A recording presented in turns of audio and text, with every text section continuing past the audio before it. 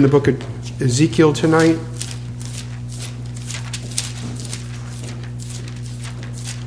Every week I have a wrestling match. Did I bite off more than I can chew?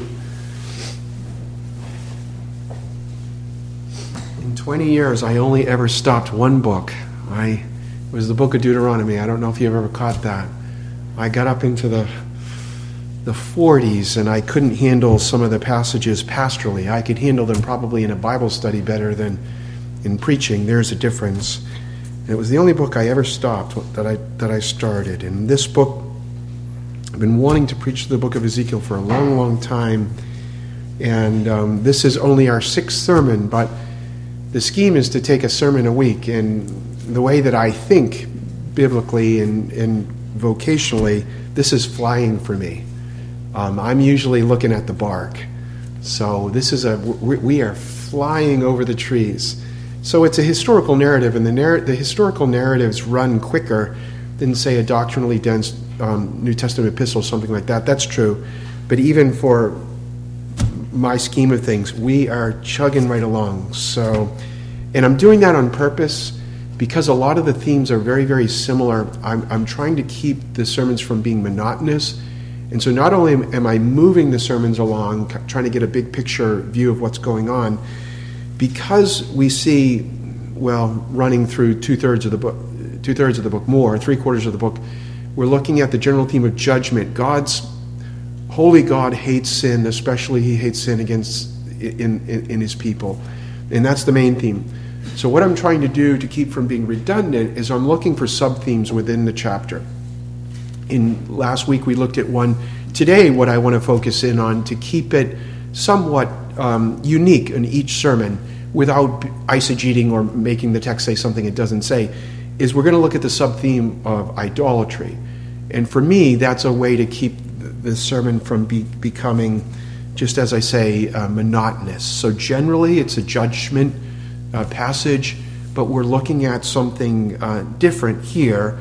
God, the Holy Spirit, focuses in on one particular kind of sin that God finds especially obnoxious, and that is the sin of idolatry. And that's what chapter 6 is all about. But with that said, Ezekiel chapter 6, I'll begin to read at verse 1. Remember, as you hear and as I read, this is the very word of our holy God. And the word of the Lord came to me, saying, Son of man, set your face towards the mountains of Israel, and prophesy against them, and say, Mountain of Israel, listen to the word of the Lord God. Thus says the Lord God to the mountains, the hills, the ravines, and the valleys. Behold, I myself am going to bring a sword on you. I will destroy your high places. So your altars will become desolate, your incense altars will be smashed. I will make your slain fall in front of your idols. I will also lay the dead bodies of the sons of Israel in front of their idols. I will scatter your bones around your altars. In all your dwellings, cities will become wastes. High places will be desolate, that your altars may become waste and desolate. Your idols may be broken and brought to an end. Your incense altars may be cut down. Your works may be blotted out. The slain will fall among you, and you will know that I am the Lord. Verse 8. However, I will leave a remnant for you. For you will have those who escape the sword among the nations when you are scattered among the countries. Then those of you who escape will remember me among the nations to which you will be carried captive. How I have been hurt by their adulterous hearts, which turned away from me, and by their eyes, which played the harlot after their idols. And they will loathe themselves in their own sight for the evils which they have committed, for all of their abominations. Then they will know that I am the Lord. And I have not said in vain that I would inflict this disaster on them.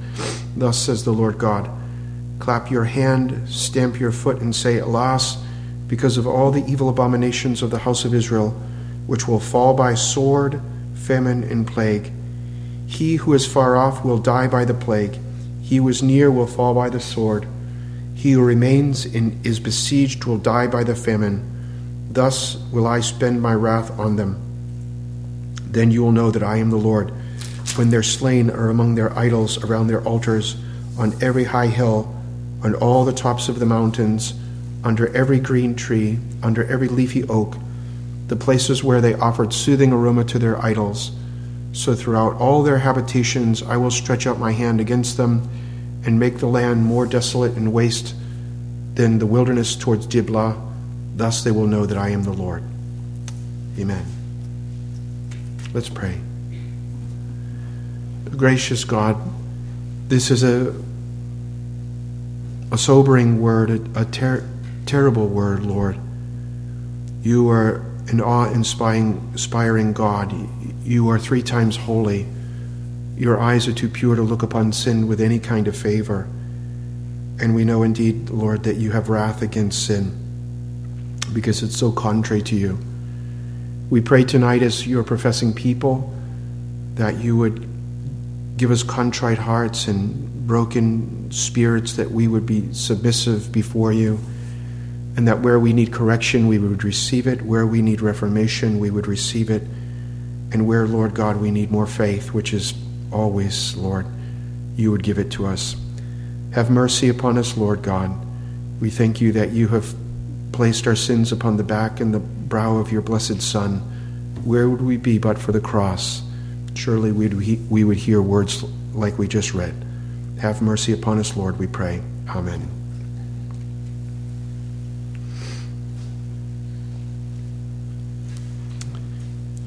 So the book of Ezekiel is God, I think it's Christ on the throne, calls Ezekiel to be his preacher.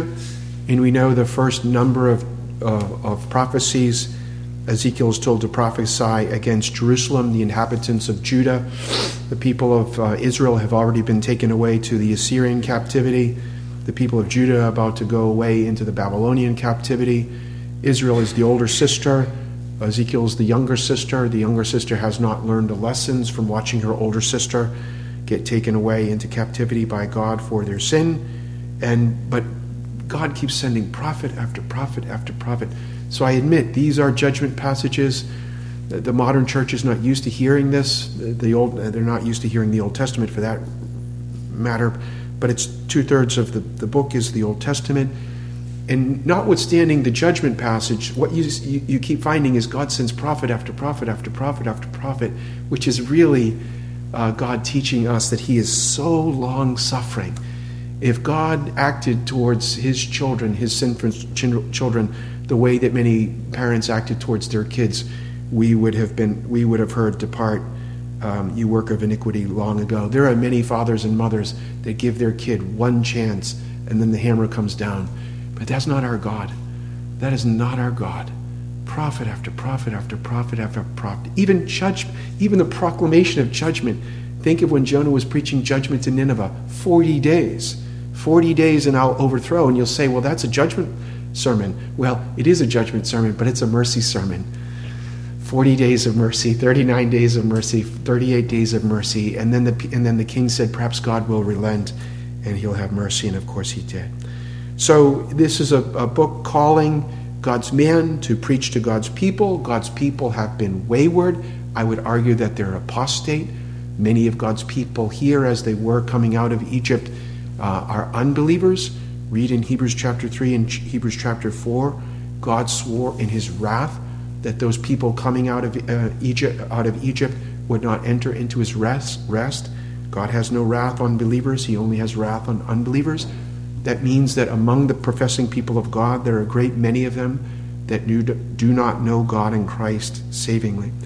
And so let me see if I can make a connection between last week's preaching and the entity which Ezekiel was to preach to, and now he's changed gears as regards to his audience. Ezekiel is God's herald or preacher. In chapter 5, he has one audience. In chapter 6, he has another audience, kind of. In chapter 5, you remember that God told Ezekiel to stand in Jerusalem. It's about to be besieged by the Babylonians, and he is called by God to preach against the inhabitants of Jerusalem. And we've said many, many times before from the book of Peter that judgment begins with the household of God first. So we often think, well, it's the folks that are outside of the Christian church. It's the professing Hindus, the Buddhists, the Muslims. Those are the folks that commit the really obnoxious sins. That's not entirely true. To much is given, much is required. God is especially grieved and incensed against the sins of those in his people, especially when they prove to be hypocrites. And so God tells him to stand in Jerusalem and to preach both verbally and with propositions. He's using words. And then he uses a series of enacted sermons. You remember, he's going to go in his house. He's going to lie on one side, lie on another side, bearing the iniquity on one side of Israel, the iniquity of the other side for Judah. He's going to be tied up with ropes, all acting out a sermon. And in chapter 5, he's to act out one particular kind of sermon. He's to shave his head bald. Now, I want you to think of this. When you think of Ezekiel, remember we talked about the Ezekiel bread. It's not like how to get healthy bread or anything like that. You can buy it at the store, but that's silly, silly, silly. Don't even spend your money. Ezekiel bread, he's eating just common fare. God is saying you're no longer going to eat the niceties. You're going to eat common food, and you're going to eat it in starvation portions, both for the food and the water. So I want you to have a picture of Ezekiel. He's living on starvation portions. So he's likely very, very gaunt, and he's got a shaved head. And all of this is part of that enacted out sermon. He's supposed to shave his head and to take his hair and divide it into essentially 3 portions. He's going to cut it with a sword. He's going to burn it with fire, and then he's going to scatter it to the wind. All of this is a sermon that's being acted out to the children of Israel. I would argue that the church in the infancy, so he's speaking to them almost in baby language, but they get the picture, and you get the picture. So God is essentially showing them in preaching and the way that he's carrying this out, that what will happen to the inhabitants of Jerusalem by the invading army of the Babylonians. They're going to be killed by the sword, they're going to be killed by famine, and they're going to be killed by fire. Remember, this is coming upon the people of God for their apostasy from the living God. And God keeps telling the people over and over again, the reason I am bringing these things against you is because you've sinned against me. If we get nothing else from the Ezekiel sermon, I hope that we here at Covenant OPC leave this sermon series, and I hope I have this, with a higher view of sin. None of us have the kind of view that God has of sin. This is what God thinks of sin. Not one true Christian hates sin the way that God hates sin. None of us do. That shows us God's hatred of sin, but it also shows us God's merciful provision for sin. So when God says the reason these sad things are coming upon you, he says it's because of sin. And all of us can quote Romans 6:23, and the wages of sin is what? Go ahead and say it. And the wages of sin is what? It's death. That's exactly right. And like our brother just said, it just rolls off our tongue. But do we really mean it? When we go to think sin, say sin, play with sin, enjoy sin, are we really thinking the divine penalty for what I'm looking at right now is death? Do we really think that? And I would argue that we don't, and I'm not picking on anyone. This is what this is here for. It's written for our instruction, but God keeps bringing that lesson over and over and over again. And if you look at Ezekiel 5, verse 6, look at where God is especially offended at a particular kind of sin. He says that you have rebelled against my ordinances, and you have abused, you have corrupted my sanctuary. God is, which is why we read the second commandment. Many times for us as Christians, when we think of sin, and I would ask you, what's the most obnoxious sin in the Bible? What would you say? I don't know, murder, infanticide, adultery, something like that, homosexuality. And I want you to think of all the sins that I just gave as a catalog. What portion of the 10 Commandments do they come from? They come from Commandment 5 to 10, the second table of the law. Mostly when we think of a really bad sin, we think of man sinning against another man, right? Isn't that true? But when you see God finding a sin especially obnoxious, he hates all sins, but some sins are especially obnoxious in his sight. What sins does he find especially obnoxious? You have defiled my sanctuary. And when we come here, This is the sin of having another God, or the sin of committing adultery with a true God. This is the breaking of the first table of the law. I commit to your reading, if you ever get some time, our larger catechism, question 151. We aggravate our sin by the person we sin against. I want you to think of this. If you were to hit a 20-year-old man, you were to punch him, would that be a sin? That would be a sin. If you were to punch a 4-year-old little kiddo, would that be a worse sin? That would be a worse sin. If you were to punch a man, that would be a sin. If you were to strike at God, would that be a worse sin? That's a worse sin.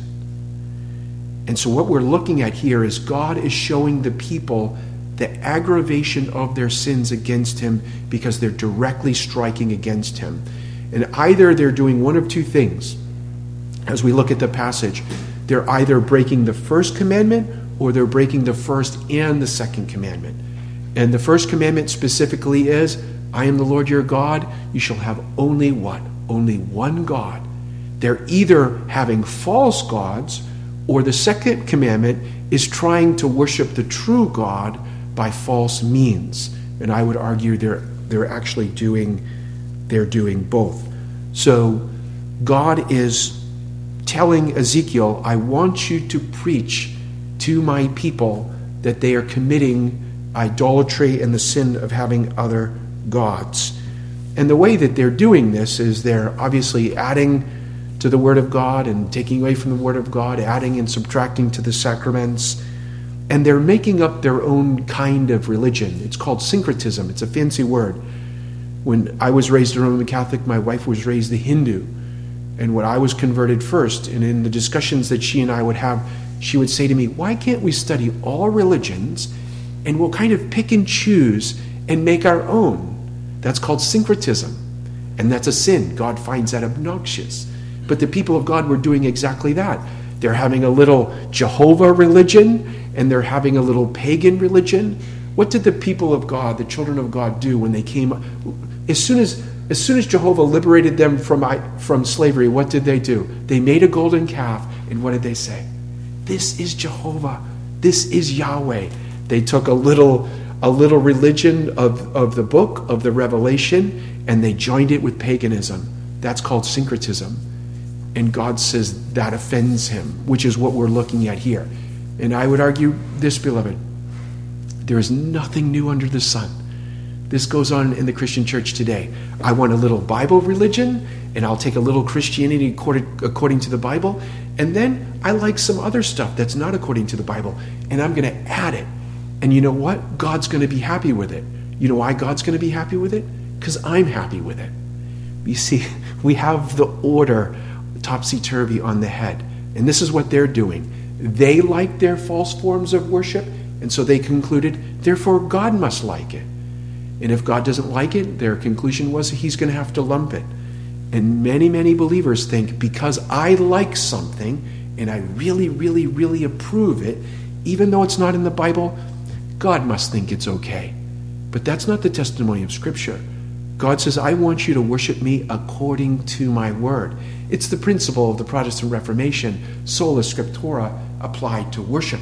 Only what God reveals in his word.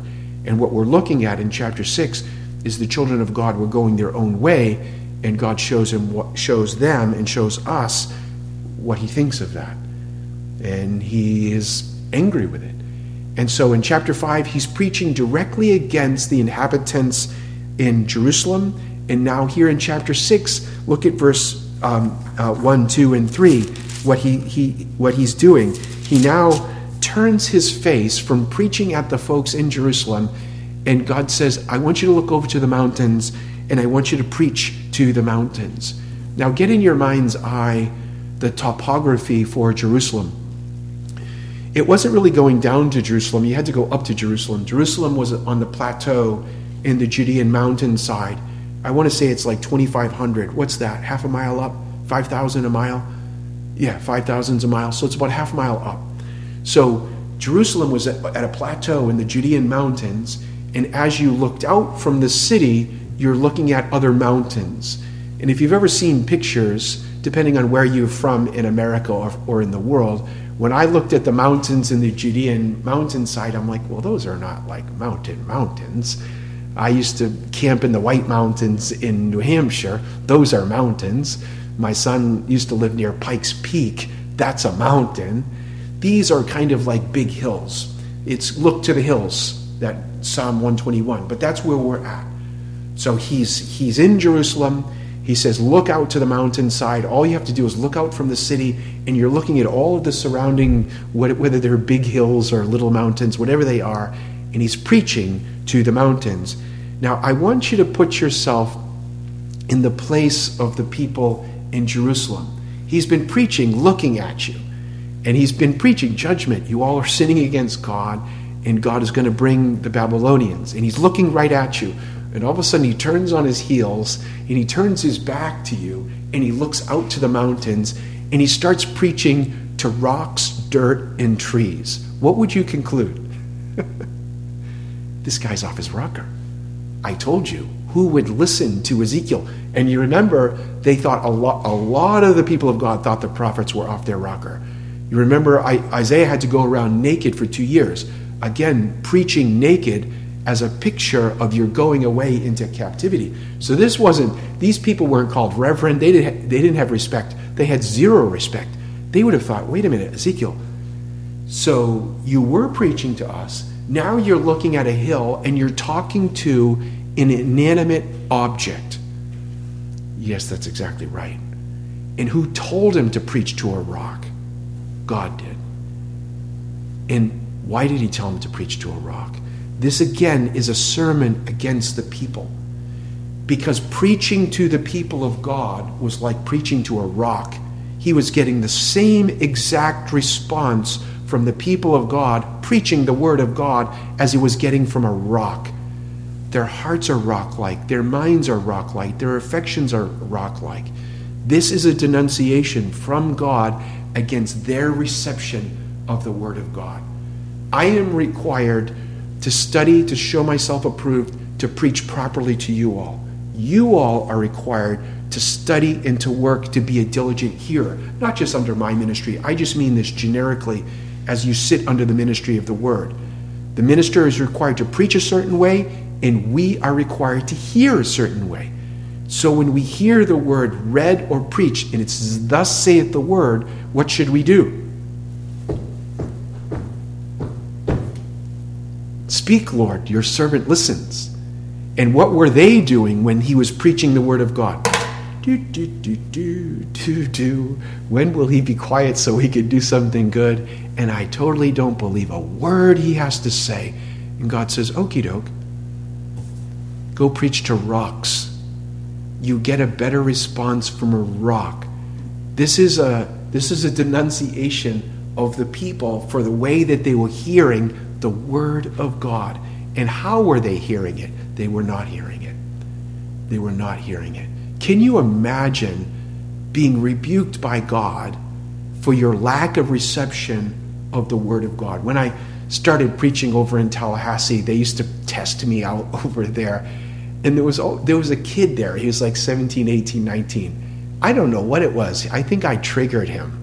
As soon as I opened my mouth, there was tiles on the ceiling. I could see him doing the math, counting the tiles on the ceiling. And if my preaching is a dog, then that's my fault. But if I'm ministering the word of God, counting the tiles on the ceiling, you're kind of in deep weeds. Imagine if I said, okie dokie, I'm going to go preach to a rock. What God is showing the people is this. God actually evaluates the way that I preach. That was this morning's sermon, preach the word. But God also evaluates the way that we hear the word preached. Let me read to you something from our secondary standard, which I think is an accurate summary of our primary standard. What is required of those that hear the word preached? Now listen to this. Listen to this. It is required of those that hear the word preached that they attend upon it with diligence, preparation, and prayer, examine what they hear by the scriptures, receive the truth with faith, love and meekness, and readiness of mind as the word of God. They meditate on it, they confer of it, they hide it in their hearts, and they bring forth the fruit of it in their lives. And this is what's required of us when we hear the Word of God, when we read the Word of God, that we would receive it as the Word of God. And what we find here, when the people of God are about to receive the judgment of God, is they weren't doing any of that. There's a place in the book of Amos, and it says, there's a time coming for a famine in the land. And I think we actually in America have a famine in the land. If you know the passage I'm talking about, it means that not a famine for food. Obviously, we're all, myself included, most of us are not having a famine, clearly, but we're having a famine for the Bible. It's not that a famine for the Bible that we can't buy one. Most of us have 10 Bibles in our house. It's a famine for living on the Word, for hearing it, for loving it, for obeying it. And God says, here comes a famine. I'm going to take the Bible away.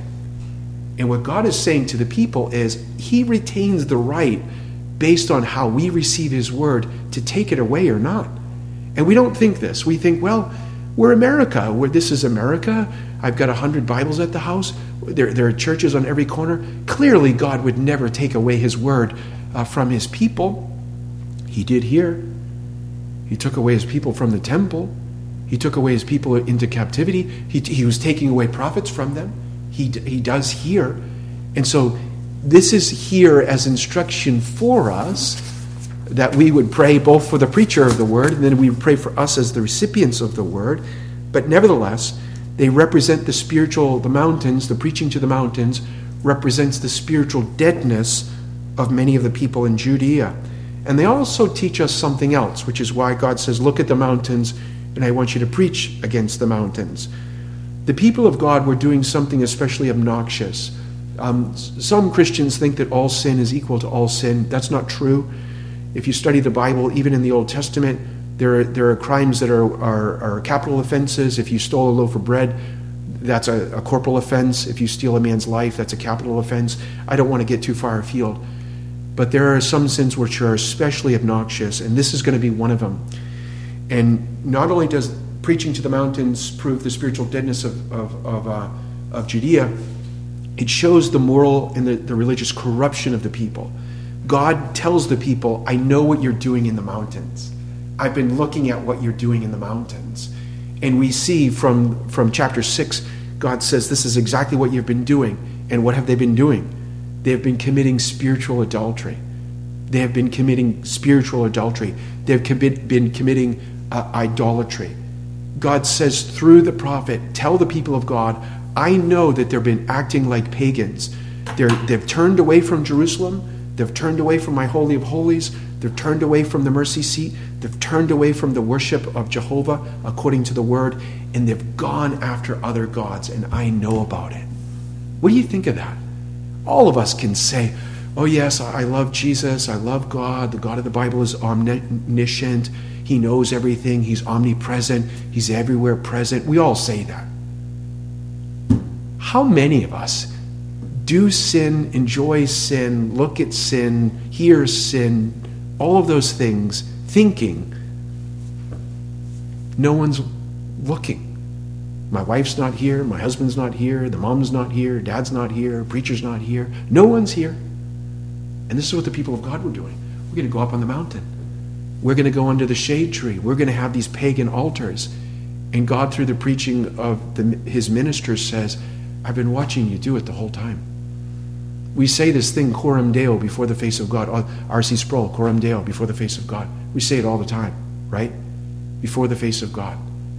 Everything is before the face of God. You think, if we really believed that God is everywhere present, Jesus is here right now, he walks among the lampstands of his church. If we really believe that, what would that do to our sin life? How could we do this? How could you commit spiritual adultery right under the nose of your lawful spouse? You couldn't do it. And so the people of God have forgotten the nature of the God that they profess to believe. And God, through the ministry of the prophet, says, I've been watching your idolatry the entire time.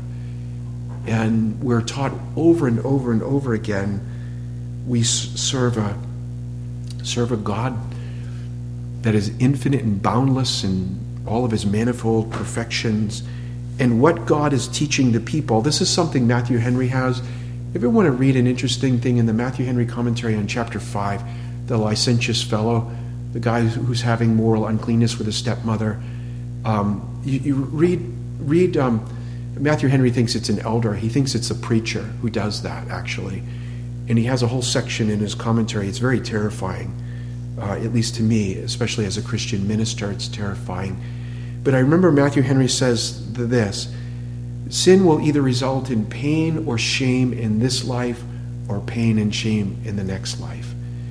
And what God is telling the people of God, the secret sins that you are enjoying in private, and we commit sin because we like them. It feels good. Somehow it's fleshly. Idolatry is exceedingly fleshly. It's pleasing to our flesh. And what God is telling the people of God, you see that sin that you're enjoying on the sly? Someday I'm going to bring it out into the open. And I'm going to show everyone, this is who you are. You're not chaste towards Jehovah. You're a spiritual adulterer, and you've been up on the mountains with every false god under the sun. Many of these things, of course, it's a lower motive than love. It's a lower motive than mercy. I understand. But pain and shame can be a legitimate motive to turn from sin and to turn to God in Christ for forgiveness. And so the mountains represent the spiritual corruption of Judah. They have been up there, as I've said, breaking the first or the second commandment. Listen to Jeremiah. He writes in the same historical context. So if you read Ezekiel, you read Daniel, you read Jeremiah, same historical context.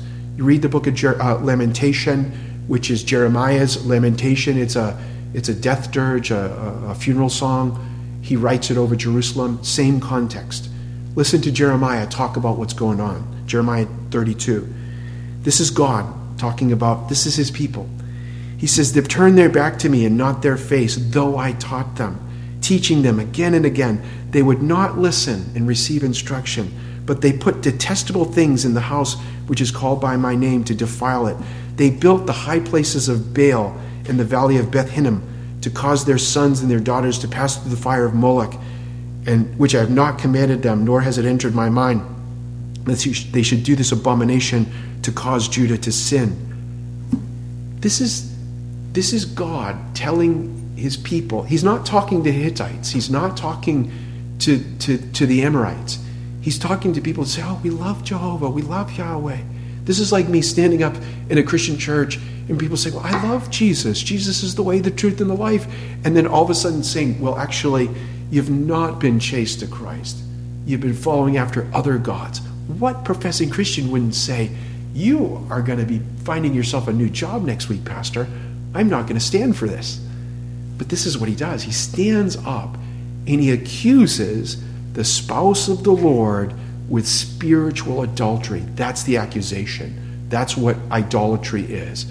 Idolatry is spiritual adultery. And I do want you to think of this. Remember, we're talking about how we aggravate our sins or make them more ugly before God. We spoke about it this morning. If you have two single people and they commit sexual uncleanness with one another, that's a bad sin. If you have two married people and they're not married to one another and they're committing, if they go outside of their covenant and they commit uncleanness, is their sin worse? Yes, their sin is worse. Beloved, they're married to Jehovah. Ezekiel chapter 16. They're married to the Lord and they're running off with their unlawful paramours of these false gods. And God is incensed with it. Which husband that really loved his wife would not be incensed with her running after every unlawful paramour that there is? And this is the Lord. And I want you to see something. I don't think you can lose your salvation. Once you're in Christ, there's no condemnation. You can't expel the Holy Spirit. But it is possible to say that you're in Christ and not be in Christ. And it is possible to fall away in part, to apostatize in part, but still yet never finally fall away from Christ. But my point with that is this. Some people think, well, I said the sinner's prayer. Great. I hope you did say the sinner's prayer. And I hope you meant it. I hope you repented of your sins. And I hope you came to Jesus Christ savingly. But God's not going to be trifled with. It's not like say the sinner's prayer and then live in the pig pen of sin. And God is going to go, you know what? That's okay, Buttercup. That's okay. Jesus, I sent my son to die for sin, and then you can live in your sin? But it's not okay. The Bible shows us the very awful reality of apostasy. Again, true believers cannot lose their salvation, but a lot of the church is filled up with not true believers, which is what they're looking at. What does the Bible say? They were among us, but they were not what? This is New Testament. They were not of us. Read Hebrews chapter 6. Have you read Pilgrim's Progress? Hebrews chapter 6, the guy in the cage, he cannot repent anymore. Why? Because he's been busy drinking. Oh yeah, Jesus loved the word. Oh yeah. But he's living in sin, living in sin, living in sin, living in sin. He's an apostate. And this is the danger and the reality of spiritual apostasy. And they're running after false gods. I would ask you this question. Go to some of the bigger mainline denominations. 100 years ago, what were they? They were rock solid. They were Jesus-loving, Bible-loving, holiness-loving. And what are they now? They're this. They're this. No Christ, no gospel, no Bible, no nothing. They're this. What does Ichabod mean? The glory of God has departed. Jesus says they have a name that they live. They have a name that they're Christians, but they're this. They're apostates. So this is very real. I just haven't lost my Calvinist card. I'm still a Calvinist. But this is very, very real. The business of spiritual apostasy. Even in the New Testament, God inspires James to look at the professing Christian church, and he says this, you adulteresses, do you not know friendship with the world is what towards God?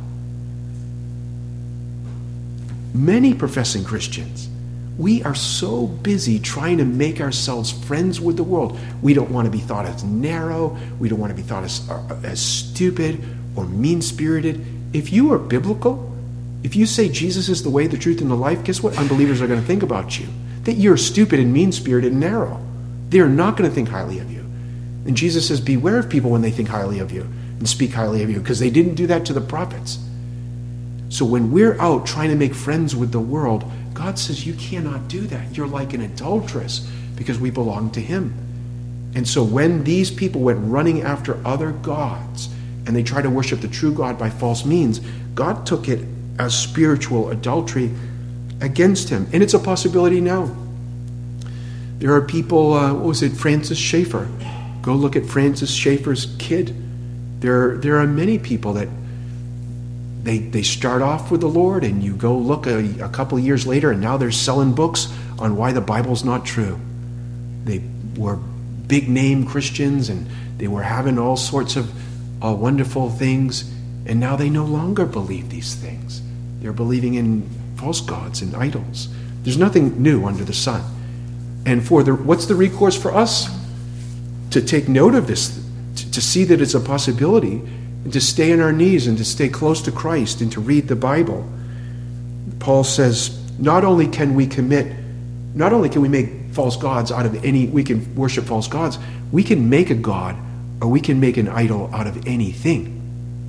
It doesn't have to be a statue. In the land of my birth, if you drove down the street, it was mostly working class Portuguese and working class Irish. And so we were all Catholics. And if you, like 80% of the houses, they would take an old white bathtub and they would bury it in the ground, and then you paint the inside of it blue and you stick the Virgin Mary in there. So you don't see that here in the South, but where I come from, there's a statue of the Virgin Mary every other house. You will think, well, we're Protestants, we're not going to commit idolatry like that. Oh, really? Really? How about this one? Ephesians. This is a spiritual way or a figurative way to commit idolatry, and we do this one. But immorality, listen, immorality or impurity or greed must not even be named among you as is proper for the saints. There must be no filthiness, silly talk, coarse jesting, which is not fitting, but rather giving of thanks. For you know with certainty that no immoral, uses the word porneia, or impure person or covetous man who is an idolater. All of those things, the Holy Spirit says, is a species of idolatry. So the covetousness, the sensuousness, the immorality, the coarse jesting, God the Holy Spirit says that's idolatry. You're serving your belly. You're serving your flesh. you're not worshiping the Lord in spirit and in truth. And then he says, and no idolater has any part of the kingdom of God. He preaches that to the church. So both Old Testament and New Testament, God is showing us what he thinks of the sin of having other gods or committing idolatry. He's serious about this business, about us living as a chaste bride unto the Lord. Now, Israel had some particular dangers as regards to this, and I want you to think of them. How many people did the Lord in the Old Testament? How many people did God said, you are my people out of all the other people of the earth, only you are my people? Who were those people? It was Israel. So you have Israel is the only people of God, and now they're stuck among a mass of all the other people of God, and all of them worship false gods, and they worship them with forms, with corporal forms, with idols. And there's you. And God says, I want you to worship me in spirit and truth. But you're living among a pack of idolaters. What happened to Israel? How do y'all do that over there? Boy, that looks neat. How do y'all do that over there? Boy, that looks neat too. Yeah, the Bible says just spirit and in truth, and he just wants it according to the word and sacrament. But boy, howdy, you all get to drink in your worship? And girls jump up and down in your worship? Boy, that looks fun. Okay, we'll incorporate a little of that into, and I'm thinking of the golden calf. And they rose up to do what? Play. There was a little bit of immorality involved in there. You read the book of Corinthians. I think there was like 900 or 1,000 temple prostitutes in Corinth. And the people of God said, you know what? Those Corinthians, they really know how to have religion. That's true religion. They mix in. Idolatry is always appealing to the flesh. Colossians chapter 2. So Bible religion just seems so boring. Really, Bible? Worship him in spirit and truth. Can't we do anything pizzazzy that really appeals to my flesh? Know that if you go that route, that is idolatry. And God he does not like it. It appeals to our flesh. And that's what these people were doing. But I also want us to see the dangers of living in a religiously pluralistic society, which is what they have, and we haven't. We are called as Christians to be separate, spiritually separate. You know, I don't mean commune. If I could live in a commune and it would work, I would do it. It's not biblical, but it doesn't work. But it doesn't mean separate that way. Here are people called to be distinct unto Jehovah, but they're living in a religiously pluralistic society, and what has happened to them? They have succumbed to what does the Bible say? Bad company corrupts what? Good morals. 1 Corinthians chapter 15. Bad religious company corrupts good religious doctrine and practice. That's this. And that's us. I love America. I pray for America. America is not Israel. I think there's a radically different distinction in the Bible between the old epoch and the new epoch, but that's another sermon. I love this country, but we as a Christian church are the frog in the pot. We are the frog in the pot, culturally speaking. When you look around, culturally, our country preaches and teaches a certain thing, and we unwittingly imbibe that, and we can bring it into the church. Many, many years ago in another church, they had praise dancers. And the praise dancers, if I could judge them, were like from 18 to like high 20s. And they were in Lycra bodysuits. And they were dancing around in Lycra bodysuits at 18 to 20 something. And I said to an elder later, you cannot do this. You cannot have a girl in spandex jumping up and down. You couldn't get another person in that church with a shoehorn.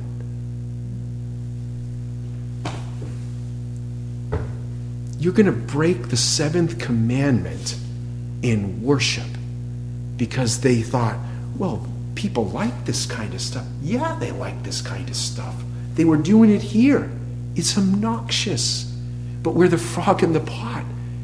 And so they had a particular dangers. We have the particular dangers. And the recourse is not to run away. The recourse is to run on our knees. It's to run to the Word.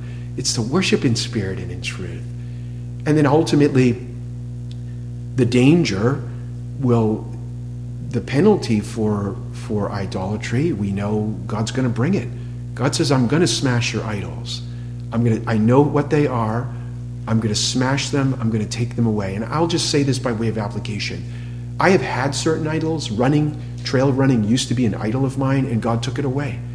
And I can only I'm not going to use myself totally anecdotally, but propositionally from the scripture. If you belong to God and you have an idol, you're tempting God to take it away. And he's a good God, and he's a loving God, and he's going to do it because he's good and loving. But God is telling the people of God, put your idol down because I'm going to rip it out of your hands. I'm not going to put it down. Oh, you're going to put it down. It's so much better if you know you have an idol to say, okay, I'm sorry, Lord.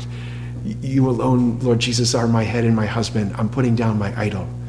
Because if you don't, remember the pain and shame business? He retains the right to take it away. And then God says, I'm going to take away your idol, take away the idolaters. But I do want to end with this.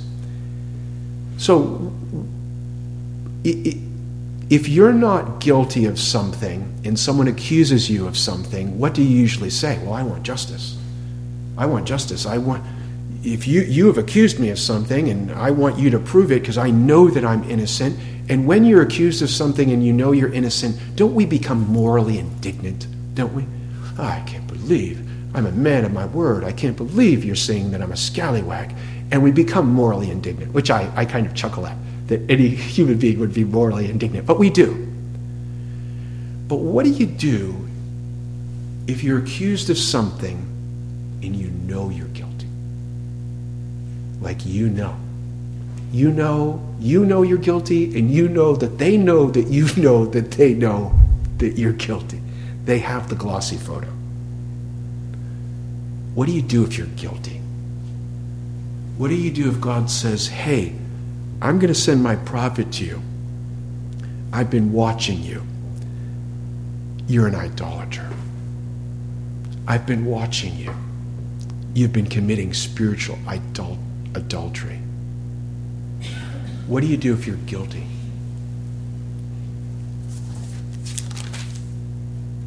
Look at verse 8. I want to end with this. I have a remnant. Is the remnant, beloved?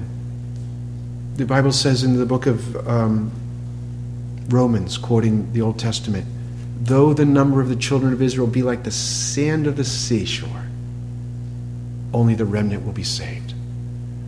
There's a token remnant of mercy. God, throughout this judgment book, is dropping these crumbs of mercy. You're guilty. You're guilty as sin. You're guilty. All you deserve is judgment. But I'm going to save a remnant. Instead of justice, I will have mercy upon you.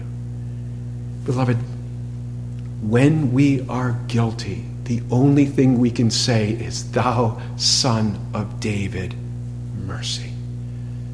This whole, I admit, very hard book, in chapter 5, I'm going to have a remnant. In chapter 6, I'm going to have a remnant. Think of Isaiah chapter 6. He says, Isaiah, here I am, Lord, send me. And he says to Isaiah, most of the whole people of God, they're not going to listen to you, but I'm going to have a tenth. I'm going to have a little stump.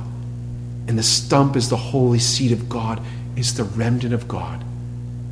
Beloved, this throws us back on the mercy of God, the mercy of God, the mercy of God. We admit, yes, we are the adulterers. We are the idolaters. I am the man. And what's the hope? The mercy and the grace of Almighty God in Christ. May God be pleased with the preaching of his word.